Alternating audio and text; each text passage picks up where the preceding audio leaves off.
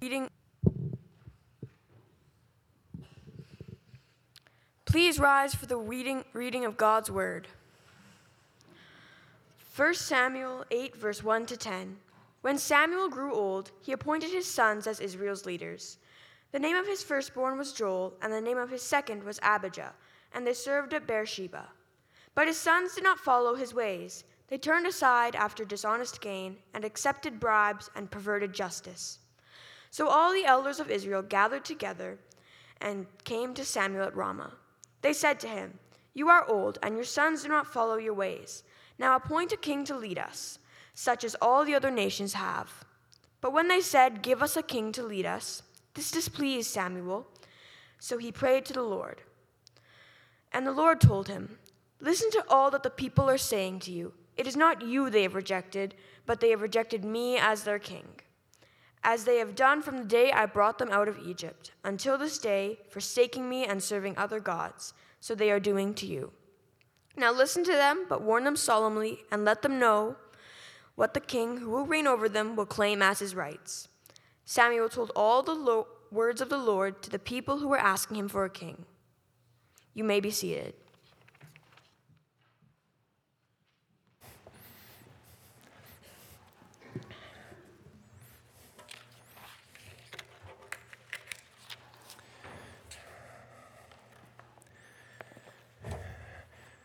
This is the most important thing that I will say today.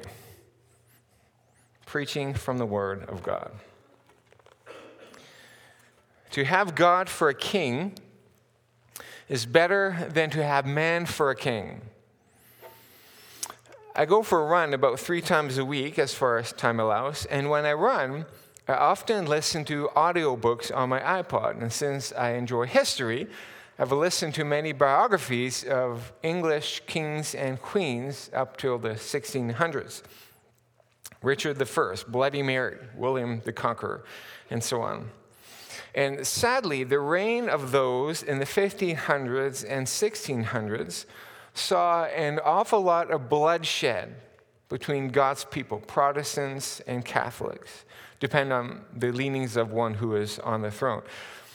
Often the right of secession was questioned, and the ruler had to take harsh steps against intrigue, or they came to the throne through intrigue, and often both.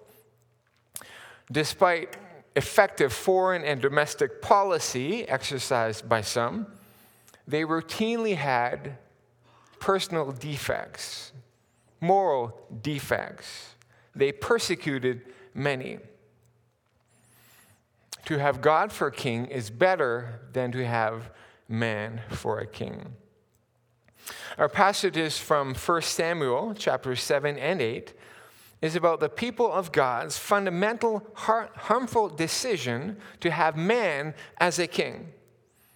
And the king that they ended up with had a profound deficit of character and moral defects and persecuted many. The passage starts out well enough. All the house of Israel lamented after the Lord. Sounds good.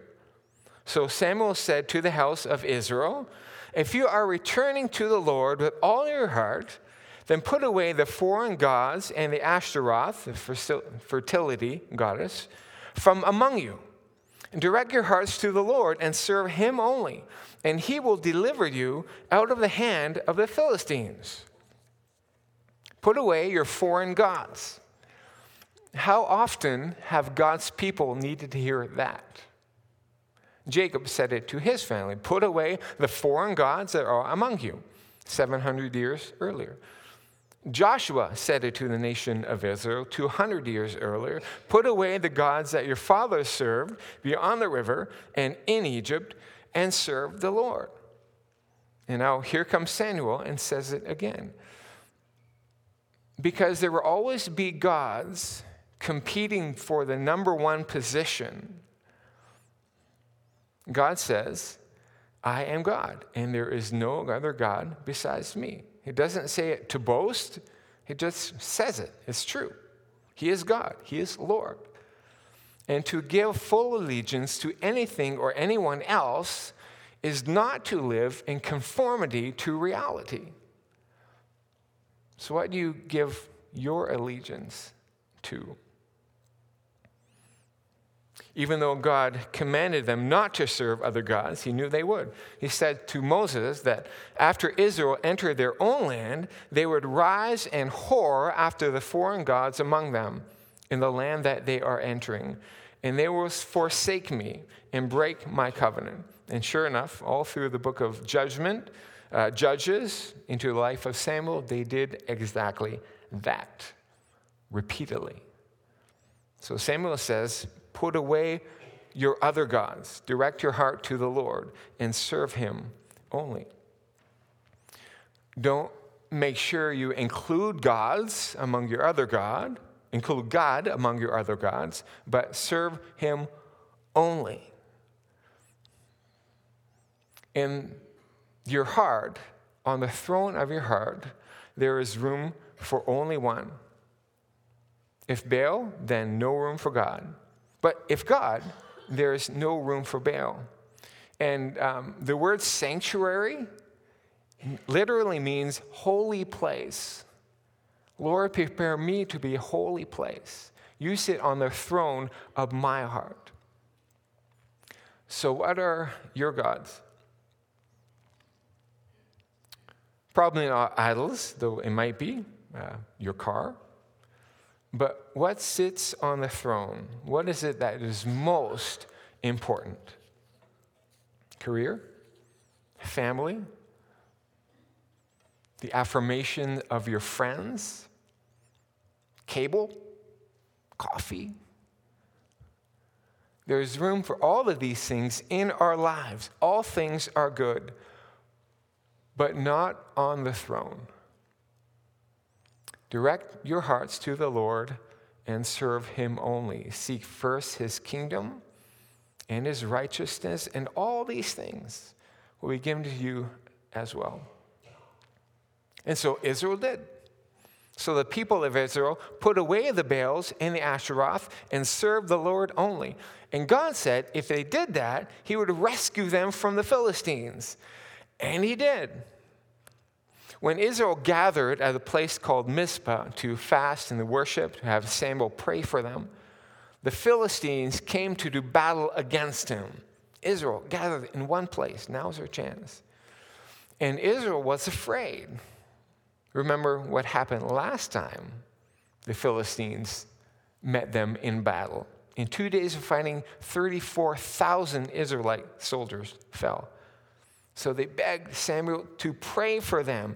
That tells you that they served the Lord. They didn't scramble for their weapons.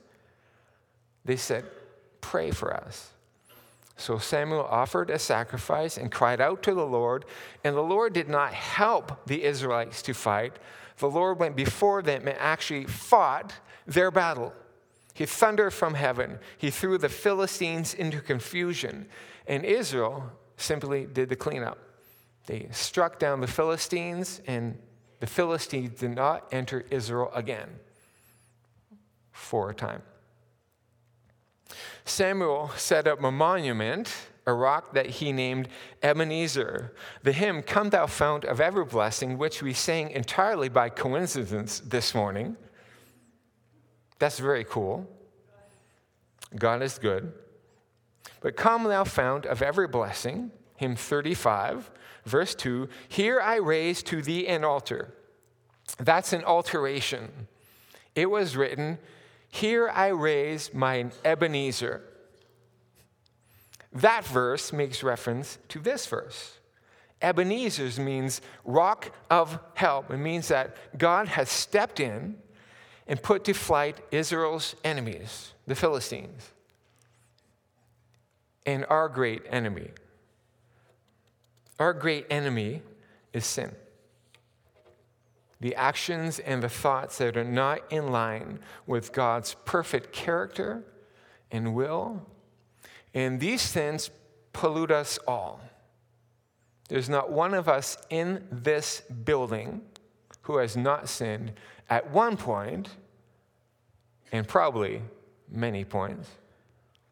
These sins separated us from God, and we stood, or perhaps still stand, in the path of God's judgment for sin. We have made ourselves an idol. We are Lord, we think, but we are not. God is. But this is how God showed his love among us. He sent his one and only Son into the world that we might live through him. This is love. Not that we loved God, but he loved us and sent his Son to be an atoning sacrifice for our sins. Jesus died, his perfect life, to bear the weight of God's perfect judgment. And by trusting that sacrifice is sufficient to atone for our sins and to place ourselves again under God's lordship, is again to walk in forgiveness, to walk in freedom from justice. To have no faith in Jesus is to remain on the hook for your own sins and to remain standing in the place of judgment. But for those who trust Christ, we raise our Ebenezer, our testimony that God in Christ has been victorious over our great enemy. That's what Samuel did for the Israelites, set up a monument as a testimony to remind the people that God had helped them by fighting their battles and winning a stunning victory. And so chapter 7 ends with a summary statement about the judgeship of Samuel. He would go on a circuit of 3 cities and return home to Ramah. And this he did on an ongoing basis, exercising godly leadership under God's word in each place, and so leading all of Israel in worship. Chapter 7 is a wonderful chapter. Repentance, worship, victory, peace, security, leadership, all under God for many years. Well, for many years. I've been told that at the end of my sentences, I tend to drop off. I tend to drop off and get quiet. So I'll try to do better. I'll try to do better. Just kidding. Then comes chapter 8, with Israel taking the initial step onto a slippery slope. It all starts with Samuel taking the unwise step of giving his 2 sons their own territory to judge a part of Israel. Okay, appointing leaders is not the job even of a godly man like Samuel. It's God's job. Samuel's sons are not judge material. They take bribes. They pervert justice. So the elders come to Samuel and say, no offense, but you're not exactly a spring chicken, and your kids are not doing a very good job.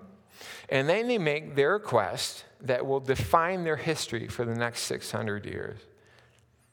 Appoint for us a king to judge us like all the other nations. Now, some people make a big deal of the fact that Israel wanted a king so that they could be like the other nations. But in Deuteronomy chapter 17, God says, when you come to the land that the Lord your God is giving you, and you possess it and dwell in it, and then say, I will set a king over me like all the nations that are around me, you may indeed set a king over you, whom the Lord your God will choose. So apparently that wasn't the problem. But Deuteronomy goes on to say, when he sits on the throne of his kingdom, he shall write for himself a book of the copy of this law, approved by the Levitical priests, and it shall be with him, and he shall read it all the days of his life, that he may learn to fear the Lord his God by keeping all the words of this law and these statutes and doing them, that his heart may not be lifted up above his brothers, and that he may not turn aside from the commandment, either to the right hand or the left, so that he may continue long in his kingdom, he and his children in Israel. See, even though he was a king, the king was not the ruler. God ruled, and he ruled by his word. God's word was to be in the king's back pocket and in his passions and in his thinking. God's word would guard his integrity, would give him humility. This will tell him how to govern and when he was governing poorly. And if he led the people to love God and love their neighbor, he would be a good and effective king. To have passionate love for God, as our mission statement says, for God and one's neighbor is a litmus test of a community that is built on God's word. And what made Samuel a good judge is that his words were the word of God. The Lord reveals himself to Samuel at Shiloh by the word of the Lord, and the word of Samuel came to all Israel. And all Israel knew it. They knew that Samuel was established as a prophet of the Lord. But something about this request of the people displeases Samuel, so he took it to the Lord, as any good leader does. And the Lord says, they have not rejected you as leader, as ruler, but they have rejected me from being king over them. So that's the problem.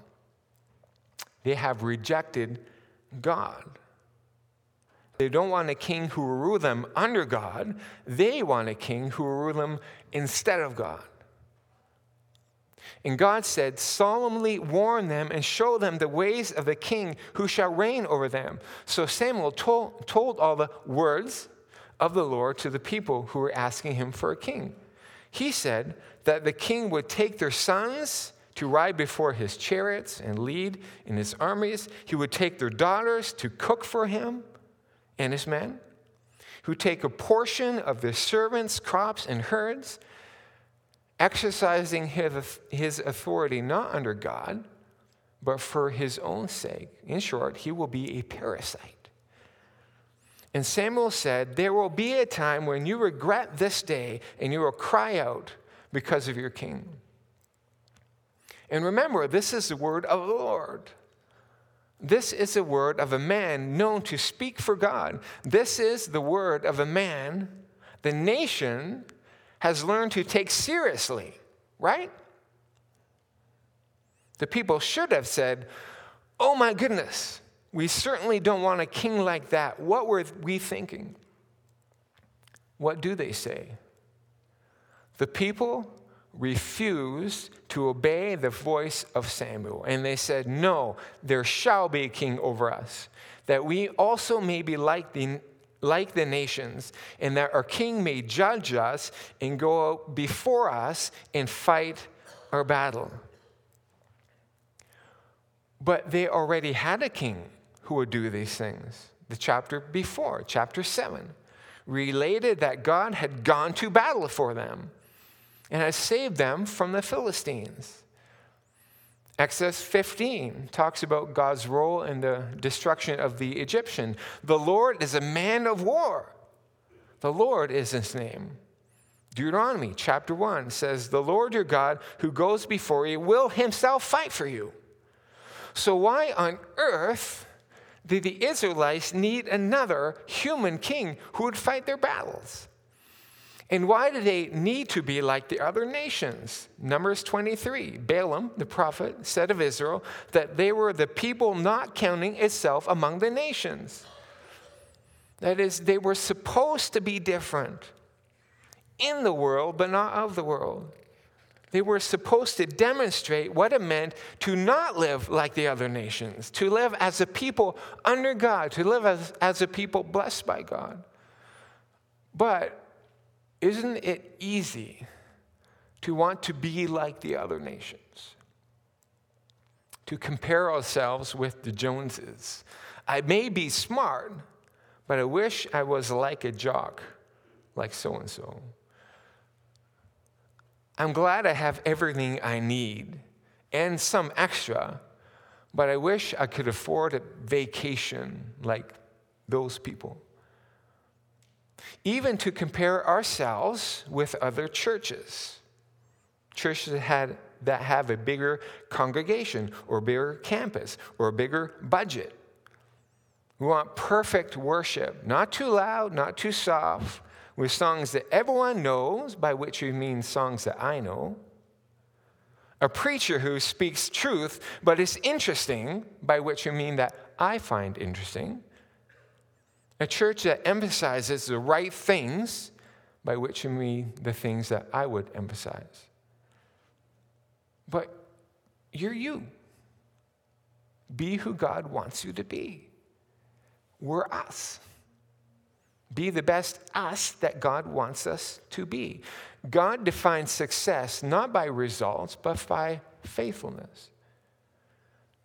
But apparently the Israelites did not want to be a God, do not want to be who God had called them to be. They wanted a king.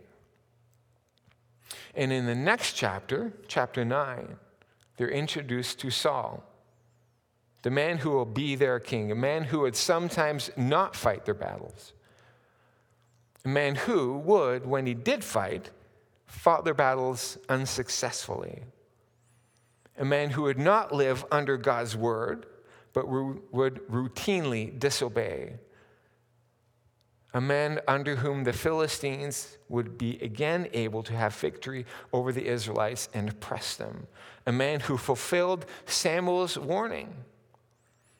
Instead of man who would rule under God, the God of man who tried to rule in the place of God. God's people had a king that failed. It would not be until David that God's people who would have a king after God's own heart, a king who lived under God's word. Psalm 119, which David wrote, is the longest chapter in the Bible and is a love song to God's law. God's people need a king like David. Actually, David failed too. We need a greater David. Who is our king?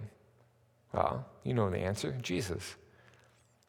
When he was born, the angel Gabriel said to Mary that Jesus would sit on the throne of David forever. Jesus came to be a king. Jesus came to be a king of God's people. Wow. Let me say it again. Jesus came to be a king of God's people under God his Father. He was a king who subjected himself to God, becoming obedient even to death on a cross. He was a king who submitted himself under the word of God. In John, he said, I have not spoken on my own authority, but the Father who sent me has given me a commandment, what to say and what to speak. And so, like Samuel, his words are the very words of God. And as it says in Samuel that God let none of his words fall to the ground, so Jesus could say, heaven and earth may pass away, but my words will never pass away. Jesus' words never fall to the ground. And he commands us to have his words remain in us. God has given Jesus Christ to be our king. Jesus reigns over us under God his Father. And at the end of the day, Jesus will take us and present us to God his Father. Then comes the end, when he delivers the kingdom to God the Father. When all things are subject to him, then the Son will also be subject to him who put all things in subjection under him, that God may be all in all. We belong to Jesus, and in him we all belong to God. So again, I ask, who is your king? Is it Jesus? Who are your gods? Is it God? Now, before you too quickly say, oh, that's right, Jesus is my king, God is my God. Okay, let's sing the closing hymn. Think. Is there any element in your life that has the possibility of taking the throne of your heart? Maybe it has, maybe it could, but what is it? Will you lay it down? For me, it's several things. Myself, my comfort, my health, what I would not give to be perfectly healthy. Books, even books could take the throne of my heart. There's been many times where God has called me to spend time with him and read Agatha Christie instead. What are your gods? What is your king? Again, these are not bad things. There's room in our lives for all of these things, even personal health and comfort, but all in subjection to Jesus. Coincidentally, I read this last night. Christ's kingship is called.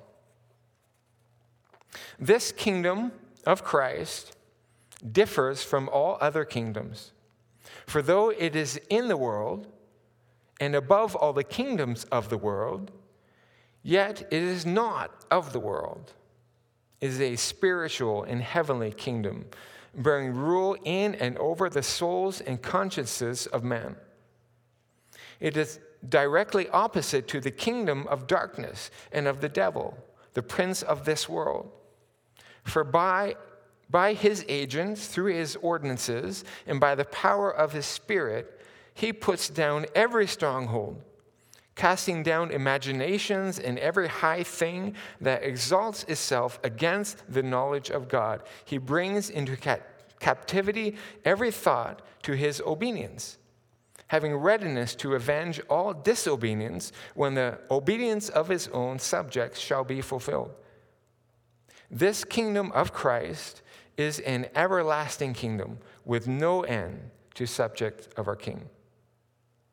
At the last day, all that were subject to him in this world, in the kingdom of grace, shall with a holy and glorious subjection reign with him in the world to come, in the kingdom of glory forevermore.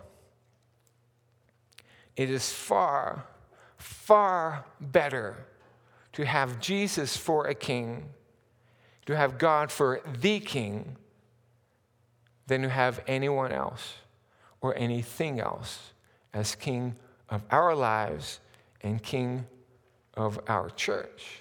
Amen? Oh yeah, amen.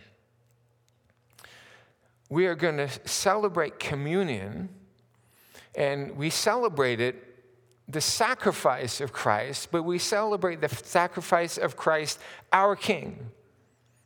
Amazing love. How can it be that you, my King, would die for me? Can the elders and the deacons who will help serve communion come forward?